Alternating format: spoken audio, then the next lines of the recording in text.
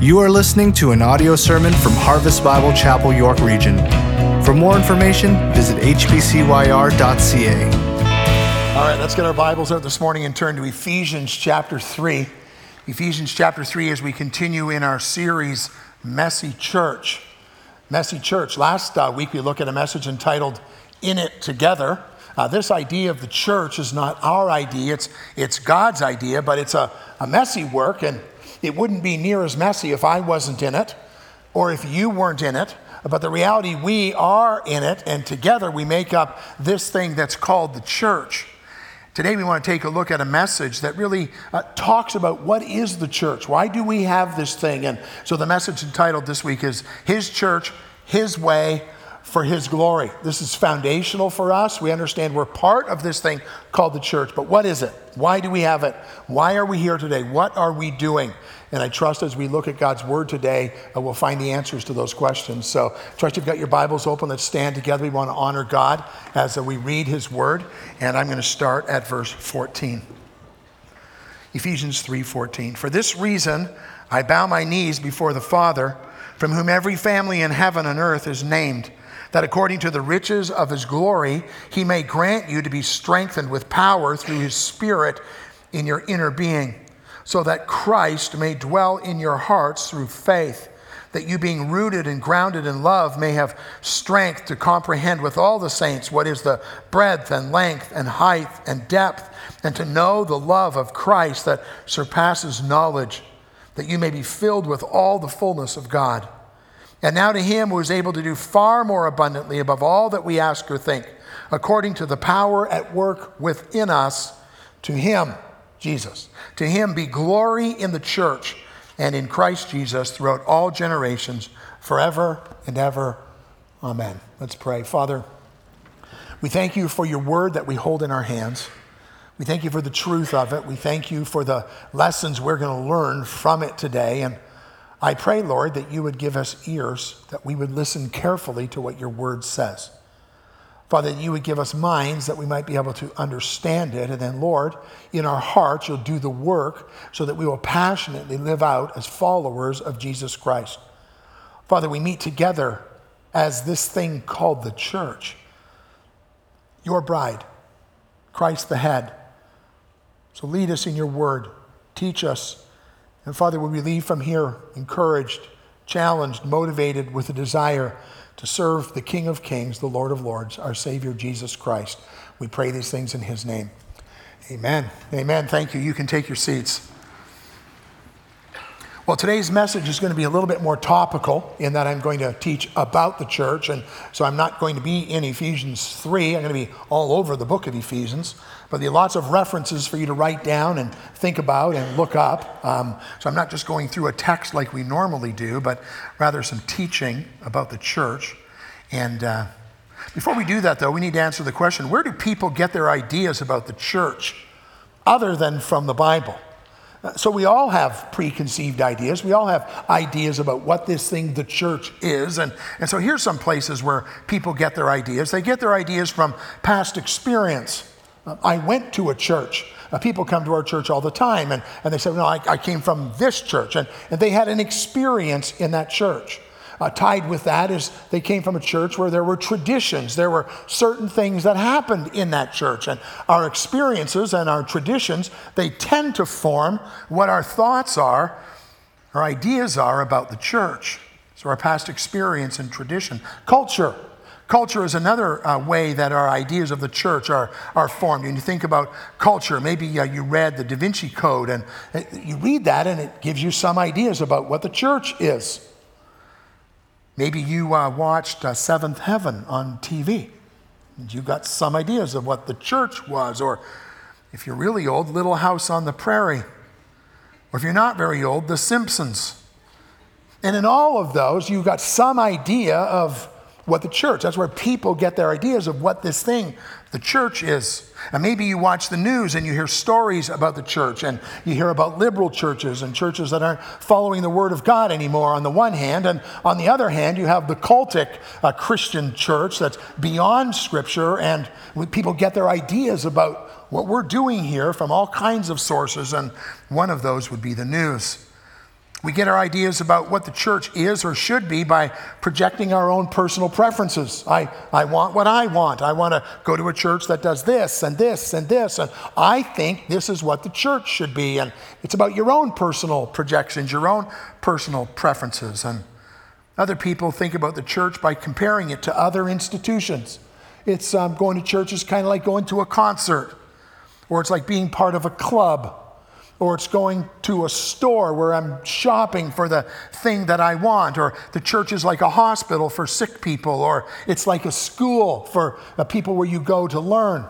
Interesting, all of those things are a little bit true, but the reality is the sum of all of those things doesn't equal what the Church of Jesus Christ really is. And so today, that's what we want to dive into. We want to do a flyover of what is this thing called the church in our series, Messy Church. So here's the first thing we want to do is give you a definition. What is it? Definition of the church, what is it? In the New Testament, it comes from the word ecclesia. It was a secular word. It's not a Christian word. It was a secular word. It meant a gathering or an assembly.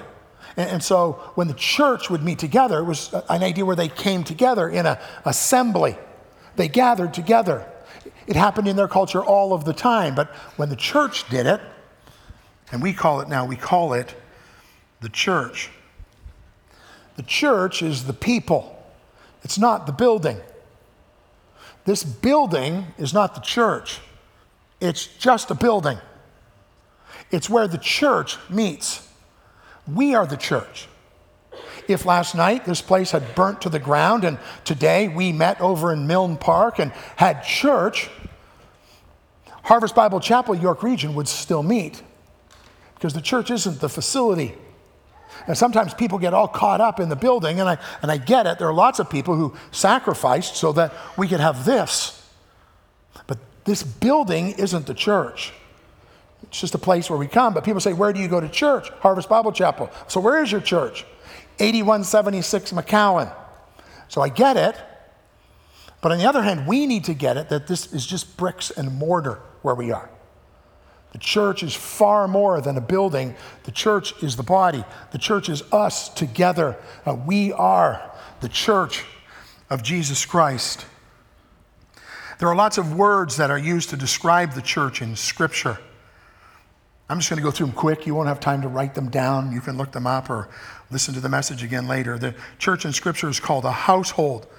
A place of family, love, and care. It's called the kingdom. It's a place of authority with privilege and obligation. It's a priesthood. The church is called a priesthood. It's a place of service. The church is called a temple, where God's presence and support and dependency on Him is. It's called a body, where we support and depend on each other. The church is called Christians. They were first called Christians or Christ followers, Christ ones, Christ possessions. The church is called disciples or students of Jesus Christ. The church is called servants, people with selfless obedience. The church is called a flock because we need protection and caring by the chief shepherd. The church is called an army. We are an army because we are in the middle of a battle, a spiritual warfare for the souls of people. And the church is called a wife and a bride. It speaks of the intimate and spiritual relationship that there is. All of these terms describe what we are together as the church. The church where Christ is the head and the rest of us are the body. And that's what God's called us to. Well, that's what it is. Who does it belong to? In ownership, whose church is this? And the answer is given very clearly in Scripture. In Acts 20:28, it says, pay careful attention to yourselves and to all the flock in which the Holy Spirit made you overseers to care for the church. Here it is, which He obtained with His own blood. The church was bought with a price. And the price was the blood, the life, the payment made by Jesus Christ. Therefore, this church isn't my church as the senior pastor.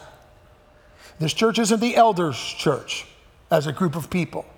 This church doesn't belong to the person who gives the most money. This church is Christ's church. He bought it. He paid for it. It's his. Not only does he own it, but he's the head of it. He's the head of it. It says in Colossians 1:18, and he is the head of the church. He's the head of the body, the church. He is the beginning, the firstborn from the dead, that in everything he might be preeminent. Christ, the head, the rest of us are the body. This church is not yours. This church is not mine. This church belongs to Jesus Christ. And we must never forget that. We must never get that wrong. When your hand starts to close on thing and you start to think this is your thing, it's not your thing. It's not my thing. This is Christ's church. He's the head of it. He's to have the first place. Well, how about how we operate then? Like, how do you come off calling yourself an elder? Aren't you like a leader in this church? So doesn't the church kind of belong to you? And no. Christ is the head of the church. And then in our church, in our structure, the way we design, which we believe comes right out of the Bible, and it does, we have elders. Well, who are the elders? The elders are men who serve the Lord by leading the church under Jesus Christ. He is the head. And so I'm just one person at a table, and we seek to lead. We seek to lead well. We seek to lead for God's glory. But we don't lead our own thing. We lead the church that belongs to Jesus Christ. A couple verses I want you to think about that help you when you understand about our role as leaders in the church. Hebrews 13 and verse 7 says this: remember your leaders, those who spoke to you the word of Christ. Consider the outcome of their way of life and imitate their faith. And so a responsibility is put on the elders so that we live in such a way that our lives are so in tune with Christ, again, not perfectly, but that they're an example that can be followed. That's a responsibility we have. Like, but aren't you guys in charge? Aren't you guys in charge? Well, Hebrews 13 verse 17 says this: obey your leaders. Hey, that's kind of cool. I hope you're listening. And submit to them. Hey, this is getting even better. I really hope you're listening. And then here's the part that shakes every elder, every leader, in every church to the core of our being. For they are keeping watch over your souls as those who will give an account. They're keeping watch over your souls as those who will give an account. We're told to live in such a way that people would see in us an example of Jesus Christ and seek to be like that, needing forgiveness and restoration on a regular basis. But see, any elder that thinks he's on a power trip is an idiot, because you're going to give an account. You're going to give an account for this. And so when we sit at the elders' table, when we make decisions that impact people's lives, it's a serious business. Why? Because we've been called to lead by serving in Christ's church. And we're just stewards of what he has given to us. And we're called to do it, and we're called to do it well, and we do it with confidence because God has placed us here. But the church doesn't operate and it doesn't function based on just the elders. As a matter of fact, if the things that the elders do in this church represented the things that got done, it's probably less than 1%. Most of what happens because the body of Christ serves together and works together. And part of the role of the church is to prepare people to do the work of ministry. The church is made up of people serving under the elders in Christ's church. Ephesians 4:4-7 says, there is one body and one spirit, just as you were called to the one hope that belongs to you, to your call, one Lord, one faith, one baptism, one God and Father of all, who is over all and through all and in all, but grace was given to each one of us according to the measure of Christ's gifts. And then here it is, and he gave the apostles, the prophets, the evangelists, the shepherds, and teachers to what? To equip the saints for the work of ministry, for the building up of the body of Christ. The goal of the church is to be building up and growing together so that we can serve. And we serve the body of Jesus Christ, who is the head of the church. The church is a gathering of people under the head, Jesus Christ. Well, who's in it? Talking about membership. Not talking about membership of our church, not talking about a form you sign, but talking about membership of this thing that's called the church. It's not the building, remember, it's us. And so what is this thing called the church? And then who is in it? There's really two parts to the answer to that. We have this body that's called the universal church. Well, what's the universal church? The church is everyone who has ever put their trust in Jesus Christ. Everyone who's put their faith and trust in Jesus Christ alone for their salvation is in the universal church. The church up the street that preaches the gospel of Jesus Christ, the people in that church are part of the universal church, just like we are. We need to encourage them, we need to help them, we need to bless them. And lots of churches are like, there are lots of churches that aren't preaching the word of God, lots of churches that have gone sideways, lots of churches are filled with people who've never been confronted with the gospel.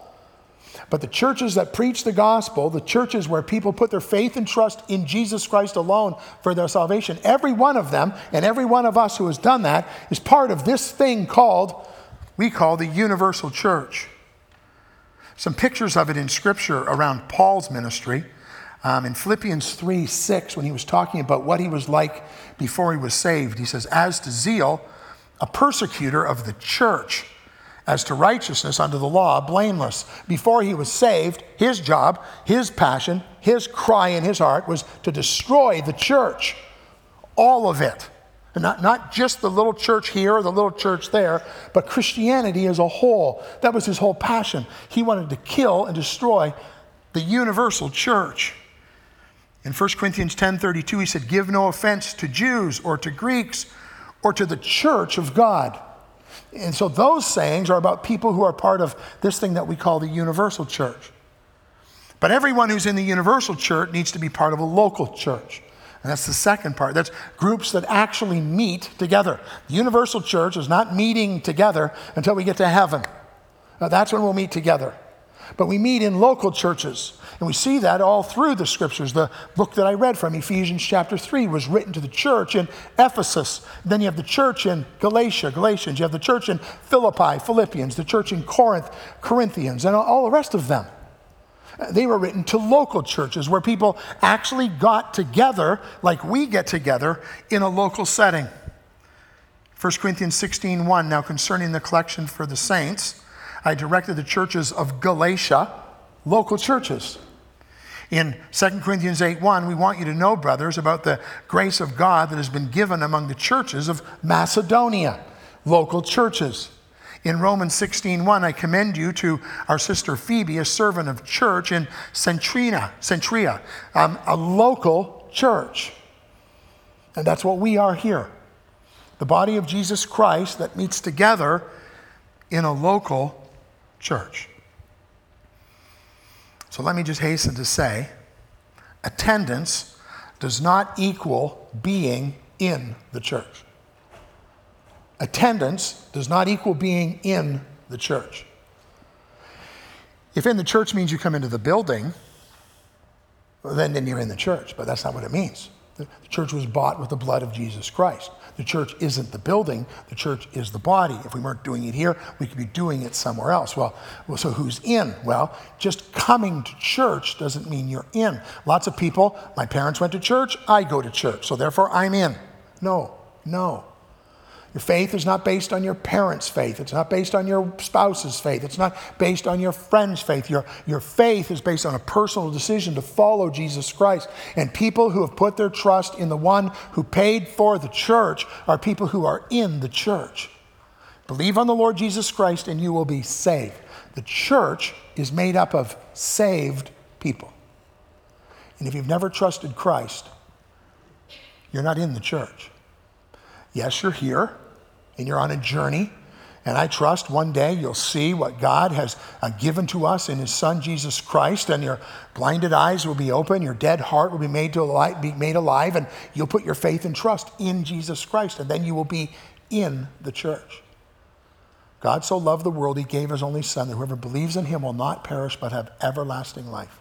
Believe on the Lord Jesus Christ and be saved. I turn from the path I was on, thinking I was going in my own way and it was going to be okay, and I realize that's a fail, and I turn, and in repentance and faith, I follow Christ. Those people are the people who are in the church. So, people who attend church, just attend, who don't know Christ, are not in the church. There's another group of people who might be even here today, who are not in the church. They're called wolves. They're called wolves in Scripture. Matthew 7:15, beware of false prophets who come to you in sheep's clothing, but inwardly are ravenous. They look good, they say the right kind of things, they do the right kind of things, but their goal is destruction of the church. I pray that we have no wolves here today, but there could be.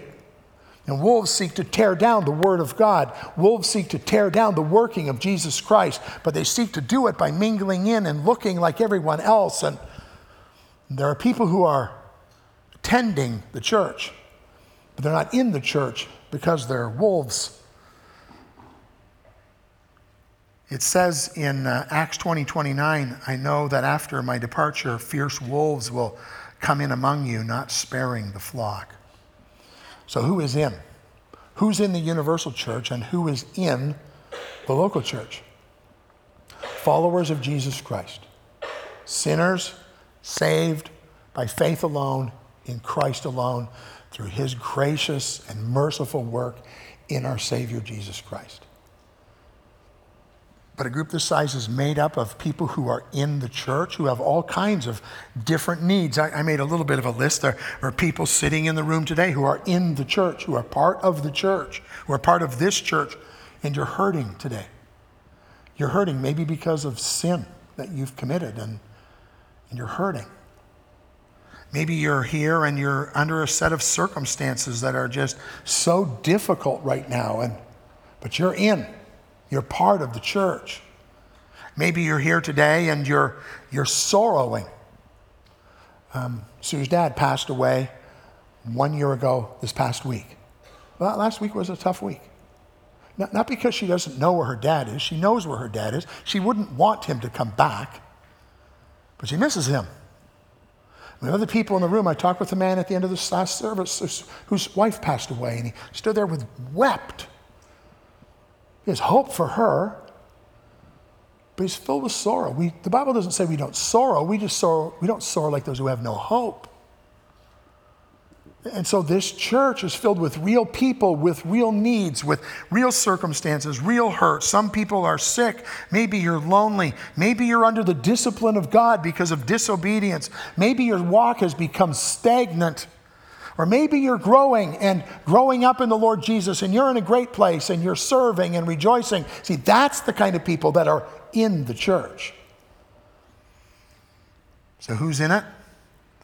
Followers of Jesus Christ. People who put their faith and trust in Christ alone are in the universal church and are in the local church where we meet together. Well, then the next question for me would be then, what's the function of the church? Why are we here? What does this thing that's called the church do? So our purpose statement of our church is to glorify God through the fulfillment of the Great Commission in the spirit of the Great Commandment. And so the first thing is to glorify God. We want to do that by fulfilling the Great Commission, go and make disciples, in light of the Great Commandment that we love each other the way we ought to. And so everything we seek to do kind of fits under that, and we'll see a bit more of that a little bit later in this message. But what does the church do? There's a couple verses that I think really help us to kind of set the framework for some things here. One of the greatest verses in the Bible that talks about, I believe, what the church does is actually found in Acts 2:42. It says, and they devoted themselves to the apostles' teaching and fellowship and to the breaking of bread and the prayers. So there's a good list. There's a good list of things that the church does as it functions. Hebrews 10:24 says, and let us consider how to stir one another up to love and good works, not neglecting to meet together, as is the habit of some, but encouraging one another, and all the more as you see the day drawing near. Great verses.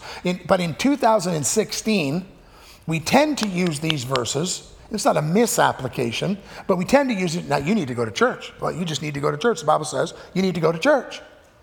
And we forget what the context was that these people were living in when those verses were, when they were told, don't forsake the assembling of yourselves together.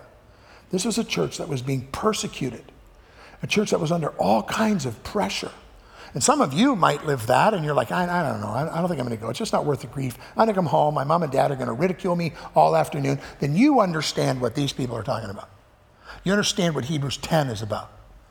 But most of us, me as a kid, was like, you're going to church. Why? Because the Bible says, don't forsake the assembling of yourselves together. Well, if that's the motivation you need to go to church, then you get it done. But the reality is this was for people who were struggling because of the persecution they were under. And they were like, I just think we're going to stay home. I just don't think we're going to meet together anymore. And the writer said, you make sure you get to church. You make sure you get with the body of Jesus Christ. You need to be together. Well, why? There's really, I think, one reason. I'm going to give you 6 things, but I really think there's one primary thing, and then all the rest of them really come out of it. The reason that we meet together as the church is to glorify God and to worship. That's it. Everything else comes out of that. There's only really one reason that we would ever meet together, and that's to worship God, to glorify Him. That's why we meet.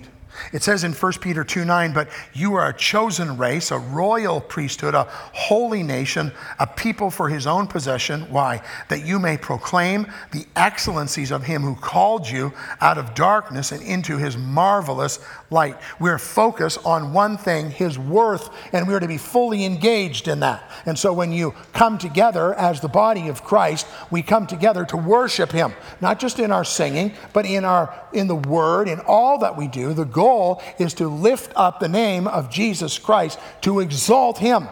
That's what the church is for. That's why we have this thing called the church. It's not about programs. It's not about friends. It's not about where are we going for lunch. It's about who is Jesus. Amen. We come together to worship. And that works its way out in a number of things. It works its out in some disciplines in our church. There are 4 of them that I've written down for today. There's probably more, but the first one is the discipline of the Word. In 2 Timothy 2:15, it says, do your best to present yourself to God as one approved, a worker who has no need to be ashamed, rightly handling the word of truth. The word is part of the discipline of our church. It needs to be part of the discipline of your life every day, but it's a focus of our church. It needs to be a focus in the preaching. It needs to be a focus in the worship. It needs to be a focus in everything we do. And if we ever take our eyes off of the discipline of the Word of God and you confront the elders and they won't change, get out of here. We worship God and we do it through the discipline of being in His Word. In the beginning was the Word, and the Word was with God, and the Word was God. Speaking of Jesus Christ. We do it through the Word. We do it through prayer. A discipline of prayer. Colossians 4:2 says, continue steadfastly in prayer, being watchful in it with thanksgiving. James 5:16 says, therefore confess your sins to one another and pray for one another that you may be healed. The prayer of a righteous person has great power as it is working. One of the disciplines of every church needs to be about prayer. I love the fact that in my office before the service last night and before the service this morning, we were in my office and we were praying for the church. There were a group of people that were meeting down in one of the boardrooms in last service praying for us today. We had a church-wide prayer and worship night. It was so neat to be able to get the guys on the screen from Haiti so that we could be praying for them and praying for the ministry coming this week in Harvest Kids and praying for one another because we're a church that believes in the power of prayer. It needs to be one of the disciplines of the church. The disciplines of the church are the disciplines of our lives. Another discipline of the church is in giving. Oh, you're going to talk about offerings now? Well, a little bit. 2 Corinthians 9:6-7 says, the point is this. Whoever sows sparingly will also reap sparingly, and whoever sows bountifully will also reap bountifully. Each one must give as he has decided in his heart, not reluctantly or under compulsion, for God loves a cheerful giver. So in your mind, don't answer this out loud because I don't want to embarrass anyone, but in your mind, answer this question. How much stuff do you have? How much do you own? What is yours? And the correct answer to that is nothing. I don't own anything. But you say, but I have a lease. I got a house. I bought it. No, you don't. But I have a car. No, you don't. It all belongs to the Lord. All of it. Every part of it. And as you hold on to it and won't release it to the Lord, that's the kind of blessing you're going to have in your life. God loves a cheerful giver. And he desires faithfulness. It has been our practice since we started at Harvest, even before that, but started here, that Sue and I know this is old school for some of you, but Sue and I still write a check every week, put it in an envelope, and put it in the plate. You're like, please, that is so 70s. Yeah, I get it. But it's an act of worship for me. And you don't see it. Actually, I don't ever give it in the 11 o'clock offering, so you would never even know that. But we do it every week. Why? Because it's part of our worship. It's part of our surrender of what the Lord has given to us.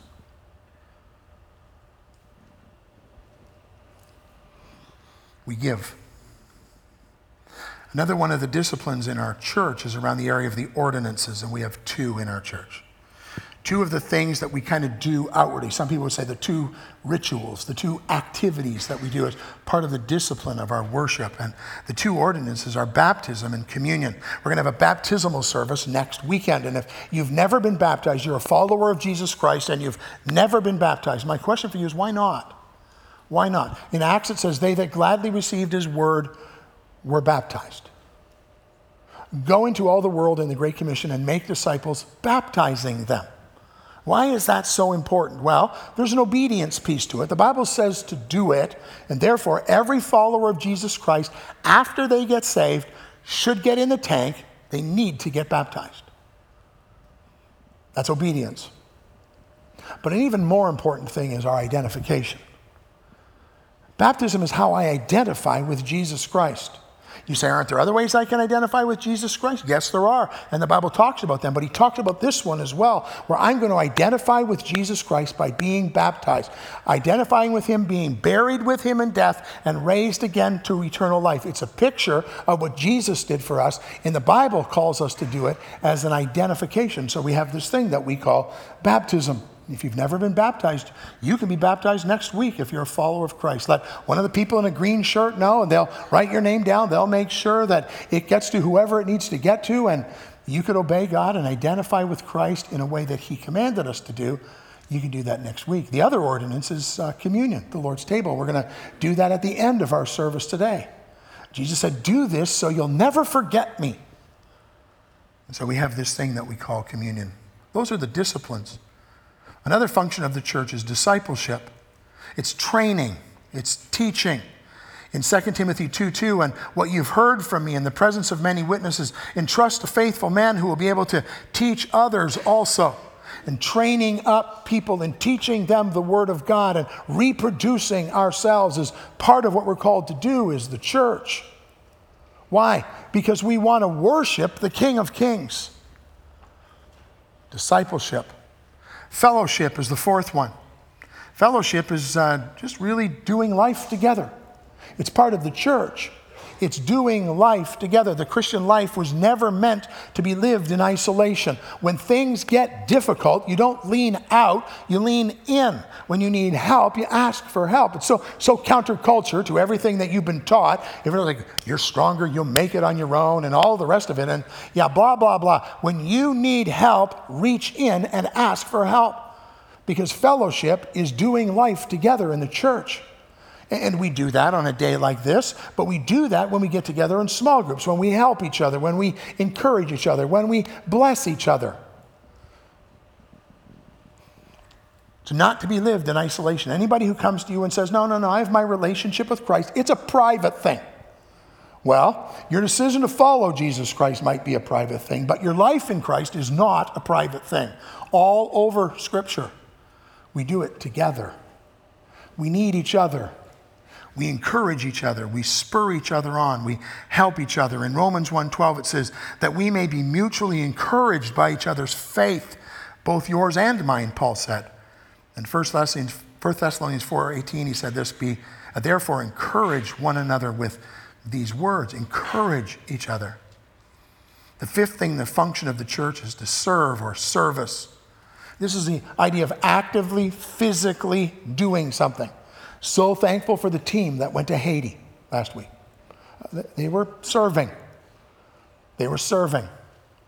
If you think they were staying in a 4-star resort, wait until you see. They gave up a lot.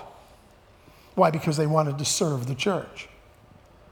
100 people are going to serve the church next week at Harvest Kids. And then in day camp, people serve in the church all the time in Awana and in youth ministry, men's ministry, young adults, women's ministry, in small group leadership. People serve the church. And that's a wonderful thing. And if you're not serving in the church, you need to do that. You need to be part of the functioning of the church and serving. But it doesn't just happen in these 4 walls. I love hearing stories of things people do in people's lives in our church that no one knows about. It's not organized. It's just, I'm just serving the Lord.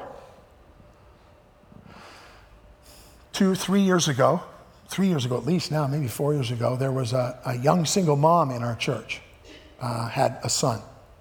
And they were living in an apartment, and it was either June or July. I don't remember what month. I just remember it was so stinking hot. And she had no air conditioning in her place. And we became aware of that, and we have central air in our house. But when we moved down here, we had a window air conditioner that was now sitting in our basement with dust collecting on it. And we have this air conditioner with dust collecting on it. We have this person in our church in an apartment where you can cook your lunch on the kitchen table. Why would I hold on to that? Now, you don't want me to install it, believe me. Okay, that'll be the end. Somebody's getting electrocuted for sure, okay? So we called another couple in our church that we knew had gifts to do these things. And together we went over and installed an air conditioner in her house, in her apartment. Because they didn't need to suffer. They didn't need to. We had this thing. Do you even think like that? How can we serve one another in the body of Christ outside of the things we do that are churchy things that we do? And then how do we serve even beyond that into our communities, beyond the body of Christ, where people have no hope and they have a need? And how do we help our neighbors? How do we reach out to them? The church is to serve. In James 1:27, it says, religion that is pure and undefiled before God, the Father, is this: to visit, means to take care of the orphans and the widows in their affliction and to keep oneself unstained from the world. Part of our job, maybe the Lord's laying something on your heart today. Well, get at it. To serve in the name of Jesus, who we worship, who is the head of the church. The last function that I wrote down is evangelism. You could include all of missions in that. It's to be done corporately. I preach the gospel, I think, in every message I preach here. But we need to be doing that in our lives. We need to be preaching through the way we live. We need to be also preaching through what we say, that people will understand who Jesus is, what he did, and why we need to follow Christ. One of the functions of the church is to go and make disciples, is to go and preach the gospel. In Mark 16:15, and it says, and he said to them, go into all the world and proclaim the gospel to the whole creation. Romans 10:17 says, so faith comes from hearing, and hearing through the word of Christ. So that's the function. So what's our commitment? What's our commitment here at Harvest Bible Chapel, York Region? Not the building, the church. Our church commitment is to glorify God through the fulfillment of the Great Commission and the spirit of the Great Commandment. As a church, as the local church together, we seek to do that through our 4 pillars, through unapologetic preaching, proclaiming the authority of God's word without apology. But that's not just my job when I'm standing here on Saturday night or Sunday morning. That's not Jason's job just on youth night, on Tuesday night in youth or in young adults, or it's not what we do just when we have Harvest Kids. It's to be our whole life. It's part of the whole church. The pillar of proclaiming the authority of God's word without apology is a pillar for the church. And we all need to be desiring to live that out. We all need to be desiring to know God's word and to be sharing it, proclaiming it, because it's God's word. Unapologetic preaching, unashamed worship. I will worship Jesus Christ. Why? Because he bought me back. He paid the price. He shed his blood. And I'm not going to be ashamed of that. I won't be ashamed of it when we come together to worship. I won't be ashamed of it in my worship, in my home, in my heart, with my friends. Unceasing prayer, the third pillar, believing firmly in the power of prayer. Crying out to God over and over and more, and believing him and trusting him, and as you pray, coming in line with what he has, and unafraid witness, sharing the good news of Jesus Christ with boldness. I got to tell you, it's easy to do in this room. If you can't share the gospel of Jesus Christ in this room, you are one messed up pastor. You people are hungry for the gospel. But we all have a responsibility in our lives to share the good news of Jesus Christ, to proclaim the gospel. It's not just a church-wide thing, it's a me thing. We do that around here through 3 W's. That's how we do the 4 pillars, through 3 W's. 3 actionable characteristics of a disciple of Christ. A person who worships Christ. We talk about that when we come together for Saturday night or Sunday. We come together to worship. But our lives are an act of worship. Jesus Christ bought us back. He paid the price. He's on the throne. Our lives are to worship him. And then we walk with him. That's how we do our lives together. We do it in small groups in our church so that we can be accountable to one another. If you're not in a small group, you're missing out on a huge part of what God has for his church. It's when we can come together and we can spur each other on, and we can love on each other when we're hurting. We can support each other. We can correct each other. We can bless one another. We walk with Christ, and then we work for Christ and how we serve him. And everyone who's a follower of Jesus Christ is called to serve. We do that together because we want to be all in. All in because Christ was all in for us. Yeah, so we have a thing we call membership at Harvest Bible Chapel, York Region. After you go to step 1 and step 2, then you can fill out a form and you can become a member of this church. What does that mean? Okay, well, don't confuse it with the local church, because you are now going to be a member. You're going to be a member at Harvest Bible Chapel. What does that say? It says, I'm all in. I'm all in. I want to be a part of what's going on here. This is my church. I want to come under the leadership, under Jesus Christ, and I want to be all in. With my time, with my treasures, with my talent. You mean, Paul, everybody who signed, they're totally 100%? That's what we're going for. That's what we're learning, that in everything we have, Jesus Christ is preeminent. In everything we have, he is first place. And we're in it together, and God has called us together to do that here as part of his church. I'm in with my time and my talents and my treasures. Well, so what? Thanks, Pastor, for getting us all ruckused up today. So what? We look forward to something. There's something coming. When Christ taught about communion, we're going to see it in just a minute. When Christ taught about communion, he said, I'm not going to do this again with you till we do it in heaven. Who's that for? It's for the church. It's for the church. There's a great day that's coming for the church. In Revelation 19, 6-8, it says this, Then I heard what seemed to be the voice of a great multitude, like the roar of many waters, and like the sound of mighty peals of thunder, crying, Hallelujah, for the Lord our God, the Almighty, reigns. Let us rejoice and exult and give him the glory, for the marriage of the Lamb has come, and his bride has made herself ready. It was granted her to clothe herself with fine linen, bright and pure, for the fine linen is the righteous deeds of the saints. One day, in heaven, with Christ, at a feast. For who? For the church. That's who. It's all coming for us. God help us to live faithful lives in a messy church down here on this earth because of what's coming in the glory of our Savior Jesus Christ in what is to come. It's His church, His way, for His glory. Let's pray. Father, this is your word.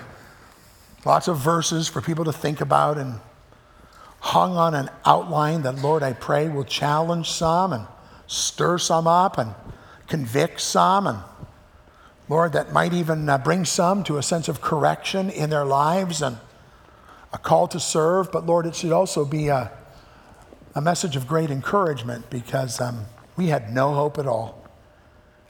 And we were bought with a price because of the blood of Jesus Christ. So Lord, this building isn't the church, although we meet here.